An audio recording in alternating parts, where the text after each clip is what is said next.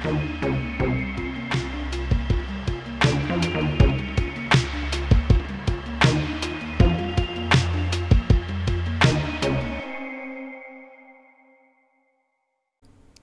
is not dead which can eternal lie, and with strange eons even death may die. Welcome to another episode of the newly dubbed Beyond the Veil series here on the Great Old Ones Gaming Podcast. In this series we sit down and chat with writers, game designers, and other prominent members of the Cthulhu Mythos gaming circle. With you as always is me, Nate, lost in time and space, and I'm joined with my fellow co-hosts. I'm Man from Lang, host of the Whisper in Darkness YouTube channel. And I'm Innkeeper Vase Odin, host of the Twisted Tentacle Inn. Our special guest for this episode is Irish game designer and novelist Gareth Ryder-Hanrahan. Gareth has worked on countless RPGs, from titles such as Paranoia, RuneQuest, the 2008 Mongoose Traveler, Black Knight's Agents, Trail of Cthulhu, The Fall of Delta Green, and I'm probably forgetting some other ones too. Gareth, welcome to the show. Hello. How you doing? Not too bad. Appreciate you coming on to the show so late at night. Well, it's only like 7:30, but there are multiple children running around the house, so I maybe, hopefully it won't be called away to investigate any screaming or explosions, but it can't be ruled out. Well, since we have you on the show here, Gareth, we wanted to ask you some questions about your work related to the Cthulhu Mythos games. You recently had the Cthulhu City Special Edition recently released, and that has a very bleak, noir feel of it mixed with a healthy dose of H.P. Lovecraft. In your words, Gareth, can you drop us into Cthulhu City? Cthulhu City is an alternate, or quasi-alternate, or sort of parasitical setting for the Trail of Cthulhu role-playing game. It's basically this vast metropolis located in the northeastern United States, the city of Great Arkham, with districts like Dunwich and Innsmouth and Salamander Fields. It's basically a mashup of all Lovecraft cities, from Arkham and Kingsport all the way to Leng and Rulia.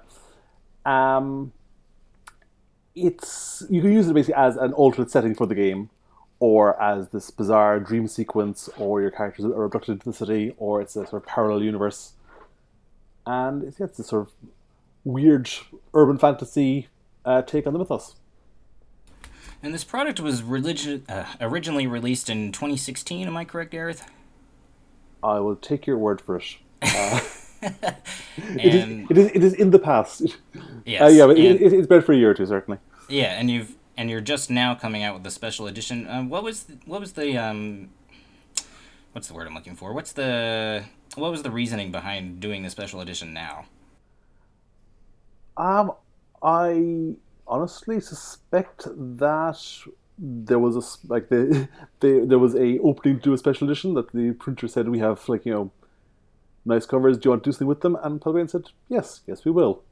I don't think there's any sort of grand plan or mystical congruency or symbology behind it. Just a sort of a nice thing to do every so often.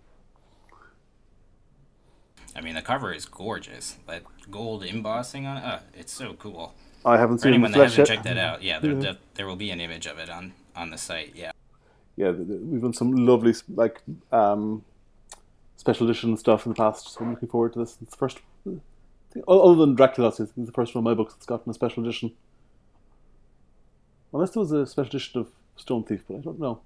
I should know these things, but I don't. Writers tend to exist in sort of again, sort of lost in time and space effect, where you never quite, you know what you're currently working on, and you know what you have worked on in the past, and you know what's coming out in the future, but your relation to all these things is very much more fluid than it should be.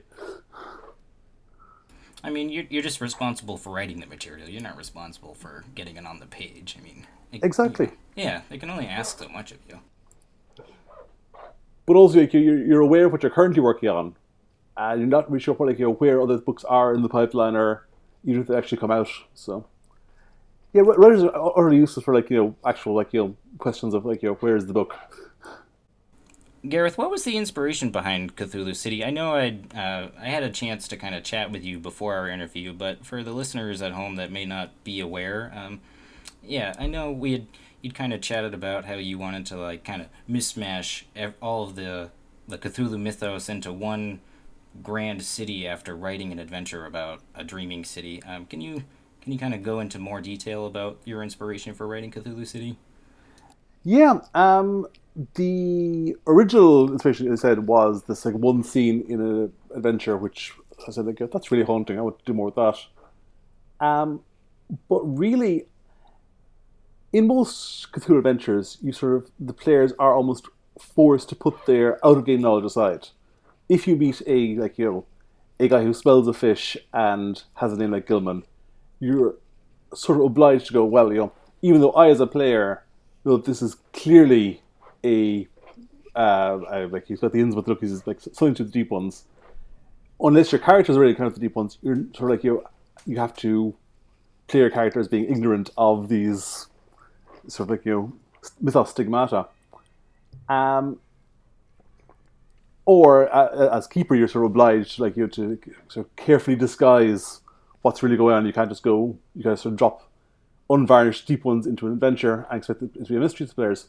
So what I want to do was a setting where there was not necessarily less mystery about the mythos, but where knowledge of the mythos was a bit more foregrounded, and the players could sort of use their awareness of the mythos in character more.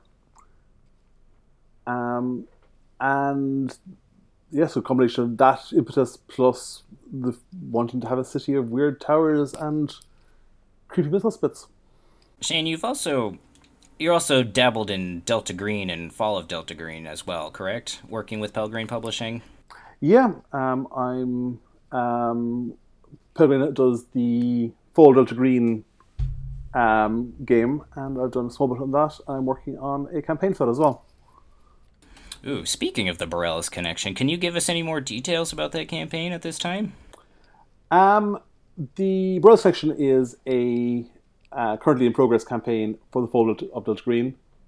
You're playing agents of the Bureau of Narcotics and Dangerous Drugs. It's set in the 1960s, and it basically follows the heroin trail across the world. So your first adventures are off in Vietnam and Laos and places, and then you follow the smuggling trail across the Pacific, and then it's on to the opium fields of Turkey and distribution all the way on to the French Connection and the Port of Marseille. And while you're officially investigating the drug trade for the Bureau, that's only your cover story. You're actually tracing various mythos cults across the world. And yeah, it's a 10 adventure, I think, campaign. It's like going to be massively huge once it's actually done. 10 adventures? What? I think it is. It's an 8 or 10. It's long anyway. It's going to be a big, chunky campaign. You go through several agents with that. That sounds cool. Yeah, I was just getting into Delta Green recently, and very interested in the Fall of Delta Green. And when I heard about this Borellis connection, I can't wait until it comes out and give it a shot with my group. But for those who may not be aware of the Fall of Delta Green, Gareth, can you kind of give us a quick synopsis of what the Fall of Delta Green is versus actual Delta Green? Cool. The Fall of Delta Green is, Delta Green in its original conception was a secret anti-mythos conspiracy within the US government. And in the original Delta Green, which came out in the 90s, you were basically agents working for Delta Green on the side. But previously, from Delta Green's foundation in the 20s, or sort of the 20s, up until in the 60s, it was an officially sanctioned operation. And the Fall of Green is a sort of prequel to the original Delta Green. It's set in the 1960s. You're officially working for the US government. You have like full backing and sanction. You have official clearances. And it leads up to the disastrous mission in Vietnam, where Delta Green is shut down after messing things up horribly, basically. So yeah, it is a gumshoe-based gumshoe-based game of spies versus the Cthulhu mythos in the 1960s. So how did you get involved in writing for the mythos? Many years ago, I was involved in writing scenarios for games conventions, for the local games convention, WarpCon. And I started doing Cthulhu for that. So I've run some variant of Call, Trail, Laundry, whatever came to hand at that con for 20 years now, every year. And basically, writing scenarios led into freelancing, and freelancing led into mythosy stuff. I did small bits for early Trail of Cthulhu stuff, and then I was running the Laundry files for Cubicle 7 for a few years, and now I'm doing fall stuff. So were you familiar with the mythos before you started doing this, or was it something that came after? My first encounter with mythos was actually at that convention back in 1994. I'd started doing playing D&D and MERP as a kid. Had no idea what the mythos was. Had never heard of it, and sat down and played a game called Cthulhu. And I remember we were all playing priests in the scenario. I don't know why we were playing 6 priests, but we investigated the mythos. We all died horribly, if I remember correctly, but I thought this is the best game ever. Got a copy of the, I think, 5th edition rulebook at that point, and ran Cthulhu for several years from group at home and ran at cons. And then started reading the Lovecraft stories. So I came to Lovecraft and the mythos through the game as opposed to discovering the fiction first. I had a kind of a similar coming into the mythos too, where I started playing mythos-inspired games and then read the fiction behind it afterward. I think that's really interesting. What are some of your favorite mythos stories, Gareth? I'm very, very fond of Dreams of the Witch House, purely because it's the horror in that is the sequence where he's wandering around. He feels drawn towards a particular star. I just love that those 2 paragraphs, because it's such a description of an alien experience. And so out of place. Nothing happens to poor Gilman, isn't it? In that there's no monster leaping at him. He just feels a tugging towards a point in space. I felt that was really sort of haunting and eldritch. I've spent the last year deep in the guts of the case of Charles Dexter Ward for the Burroughs Connection, because there's some necromantic stuff in there. And I'm very fond of that one as well, mainly for the sheer depth of research and the sort of the complexity of that one. And I'm also held that the Call of Cthulhu, the story itself, is one of the best examples of an investigation and putting clues together in Lovecraft's works. And there's a obvious reason it's the model for the game. What do you think makes a good mythos RPG in your opinion? I've been thinking about that question, and I'm not sure if I have a good answer, because I'm not sure. I think at this point, the mythos is wide enough, and there are sufficient takes in it that you're not going to get one good mythos RPG, because you can have different goals. The mythos at this point is sort of broad enough and has been used in so many different ways that it's really more a question of the game's execution of its goals as opposed to trying to incorporate the whole mythos. I think you could do a comedy mythos game at this point. You can do a sort of pulpy game. You can do one that are very focused on one particular. You can do ones that focus on cosmic horror. You can do ones that are focused on more sort of personal stuff like Pittman's Model or something. And in each case, you could do a good or a bad RPG with those goals in mind, but those goals aren't necessarily going to be compatible. You're obviously if you're doing a comedy mythos game, I think you could do a good comedy mythos game at this point. A good version of that is not going to be suited for cosmic horror or whatever. So my sort of non-answer is it depends on the RPG. That's a fair answer. What's your favorite aspect of a Mythos game? What part of it do you really enjoy and makes you think, wow, this is a Mythos game?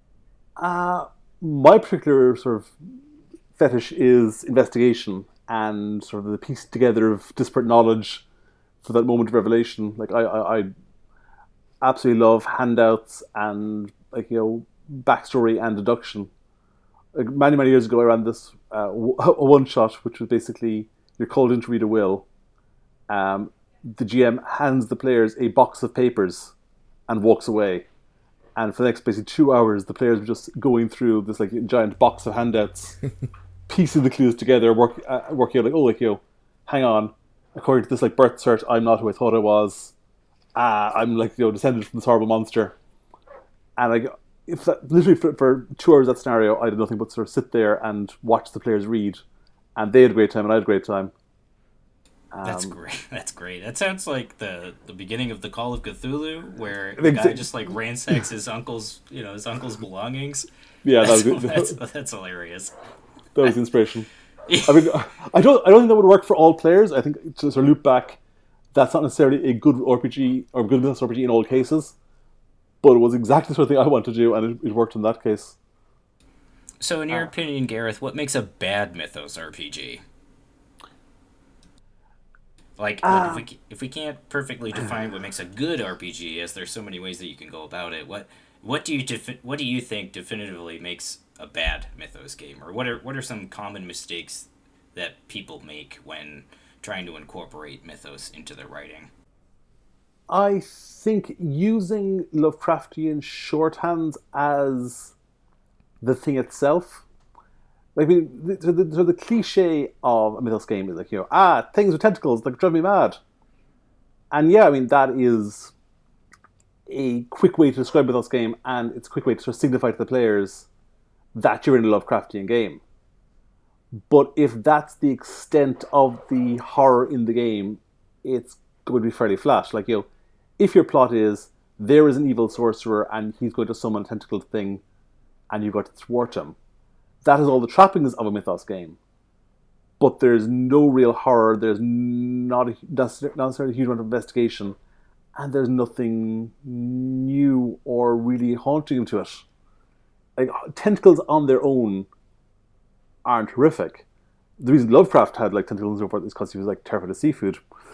A Mythos game that finds new cosmic horror in different places is much more effective than one that just sort of regurgitates Lovecraft's creatures and fears without sort of stopping to think why he was scared of them or what makes those things really, really terrifying. Yeah, I think I agree with you. I read somewhere that with Mythos, the Mythos aspect should be the backdrop, and the real horror is the humanity and the how humans relate to it or deal with it, or the realization that they have when they encounter it. It's really an interesting concept for sure. So speaking of Mythos and combining Mythos with other things, you just put out a book, The Gutter Prayer, and there is some Mythos in there, but it's a combination of fantasy and Mythos and a little bit of comedy and a little bit of horror. Can you tell us a bit more about that? The Gutter Prayer is a fantasy novel. It's not quite Mythos.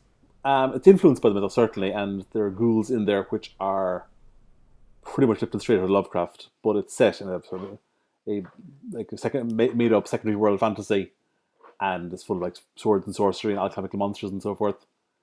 The influence with us there, apart from the ghouls and the ancient city, was really trying to convey how strange it would be to live in a world with actual gods, with interventionist powers, and how sort of soul crushingly terrifying that would be to have these invisible entities reaching into you, like reaching inside your mind and soul and doing things to you.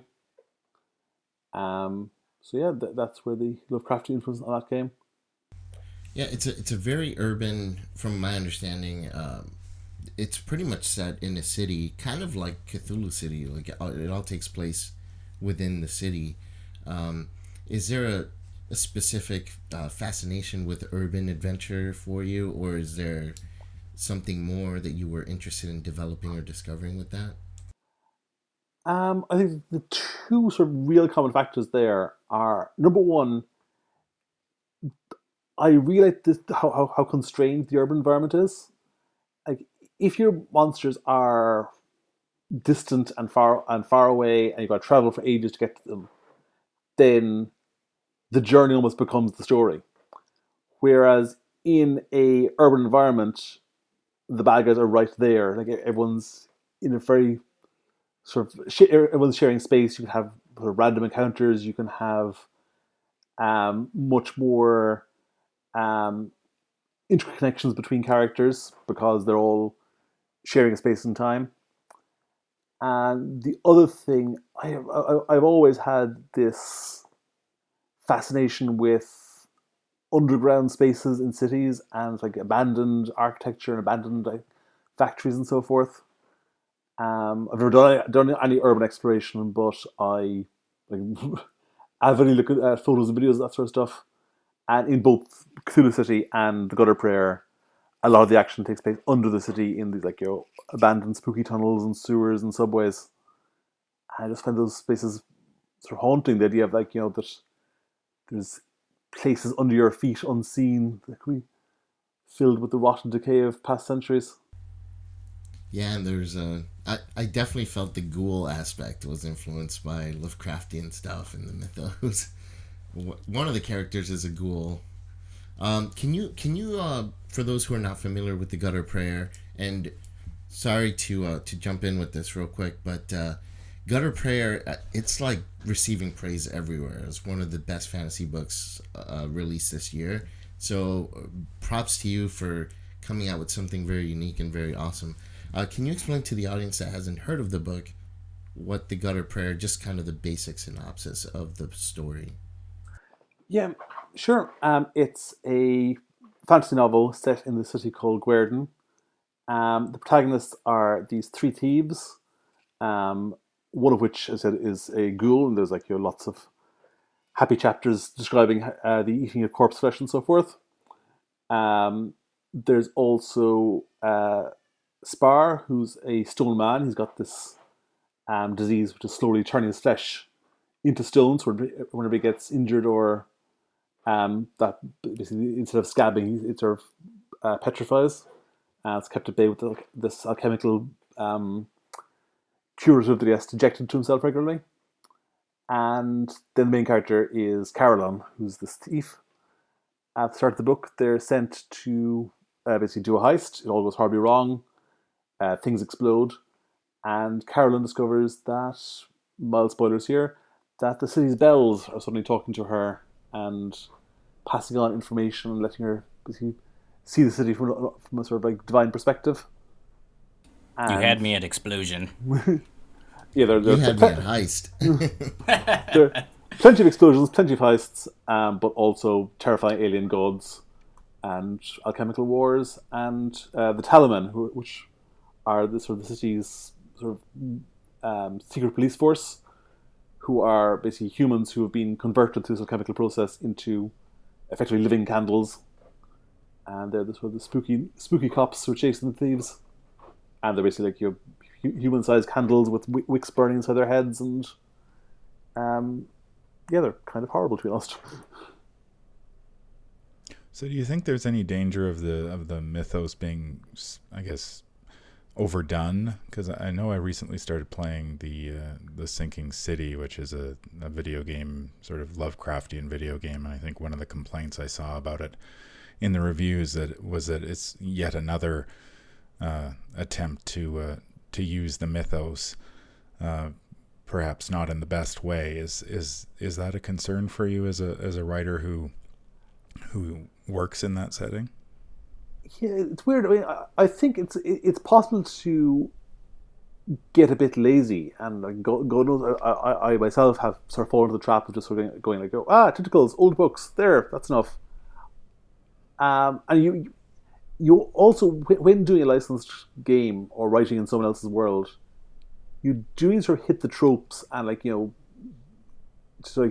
it feel like a continuation of past work. So you can't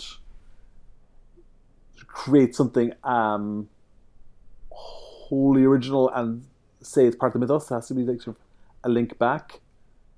So I think you have to find a balance between building on Lovecraft's tropes and settings and also finding new horrors was just reusing his ones. And all the time that basically involves taking what disturbs and terrifies you and filtering it through a sort of Lovecraftian lens, or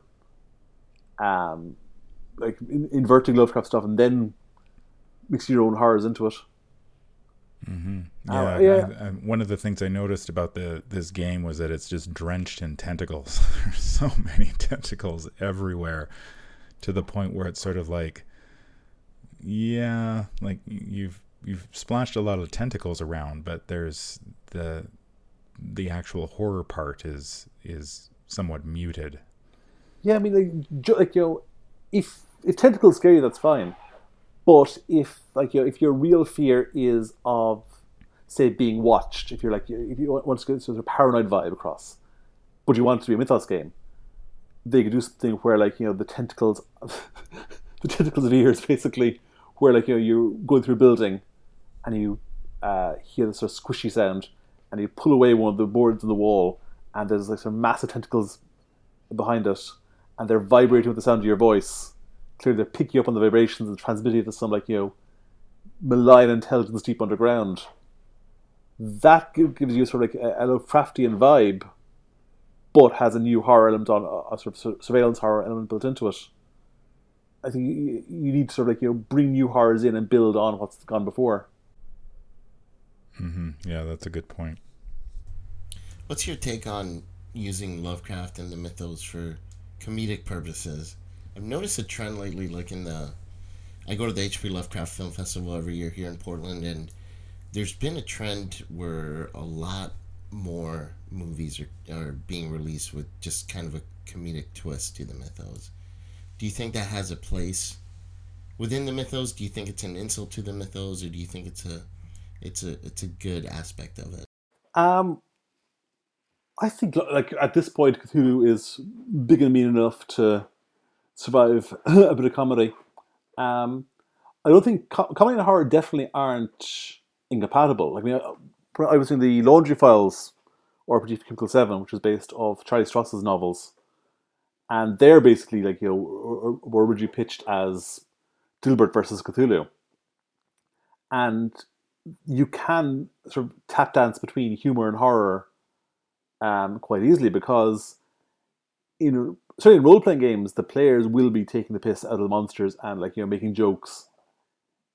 And if you try and stamp down on that, you can sort of ruin the mood of the game. What you want to do is basically let them make the jokes and then still take the horror seriously. When it comes to sort of doing overt comedy, certainly some parts you can sort of fall back and take the Lovecraftian tropes and play them for laughs. So as I've said, I think some of the Lovecraftian tropes are a bit worked out if played straight. Again, we're back to tentacles, but there's still humor in them. I mean, Lovecraft came up with a lot of his monsters because he felt that vampires and werewolves were worked out and had become figures of fun as opposed to shocking horrors. I think familiarity is going to breed sort of contempt with these things. That's a really good point that you bring about other mythos creatures. Well, folklore creatures. Gareth, what's your opinion on other horror aside from cosmic horror? Do you find yourself using other horror aspects in your mythos writing, or do you tend to kind of keep those tropes to the side when considering putting those into your games? I think that because most of my writing is tabletop games, I personally feel that a lot of other horror tropes aren't really suitable for for tabletop play just because of the nature of the medium. Like jump scares or a lot of sort of gory stuff, or anything sort of like, sort of sexual. Unfortunately, due to an unknown server issue, Gareth's audio from this point is lost, so I'm afraid I'll have to cut the interview short. If you're interested in checking out Cthulhu City, Gutter Prayer, or any of other of Gareth's work, links will be provided in the show notes of this episode, and you can follow Gareth on Twitter with the handle @MythHolder. This has been an episode of Beyond the Veil with our special guest, Gareth Hanrahan Ryder. Sorry, I mixed that up. That's Ryder-Hanrahan. Apologies, Gareth. I'm Nate, lost in time and space, joined as always with my two co-hosts. I'm Man from Ling, host of the Whisper in Darkness YouTube channel. And I'm Innkeeper Vase Odin from the Twisted Tentacle Inn. We want to thank you guys so much for listening, and have a great rest of your day.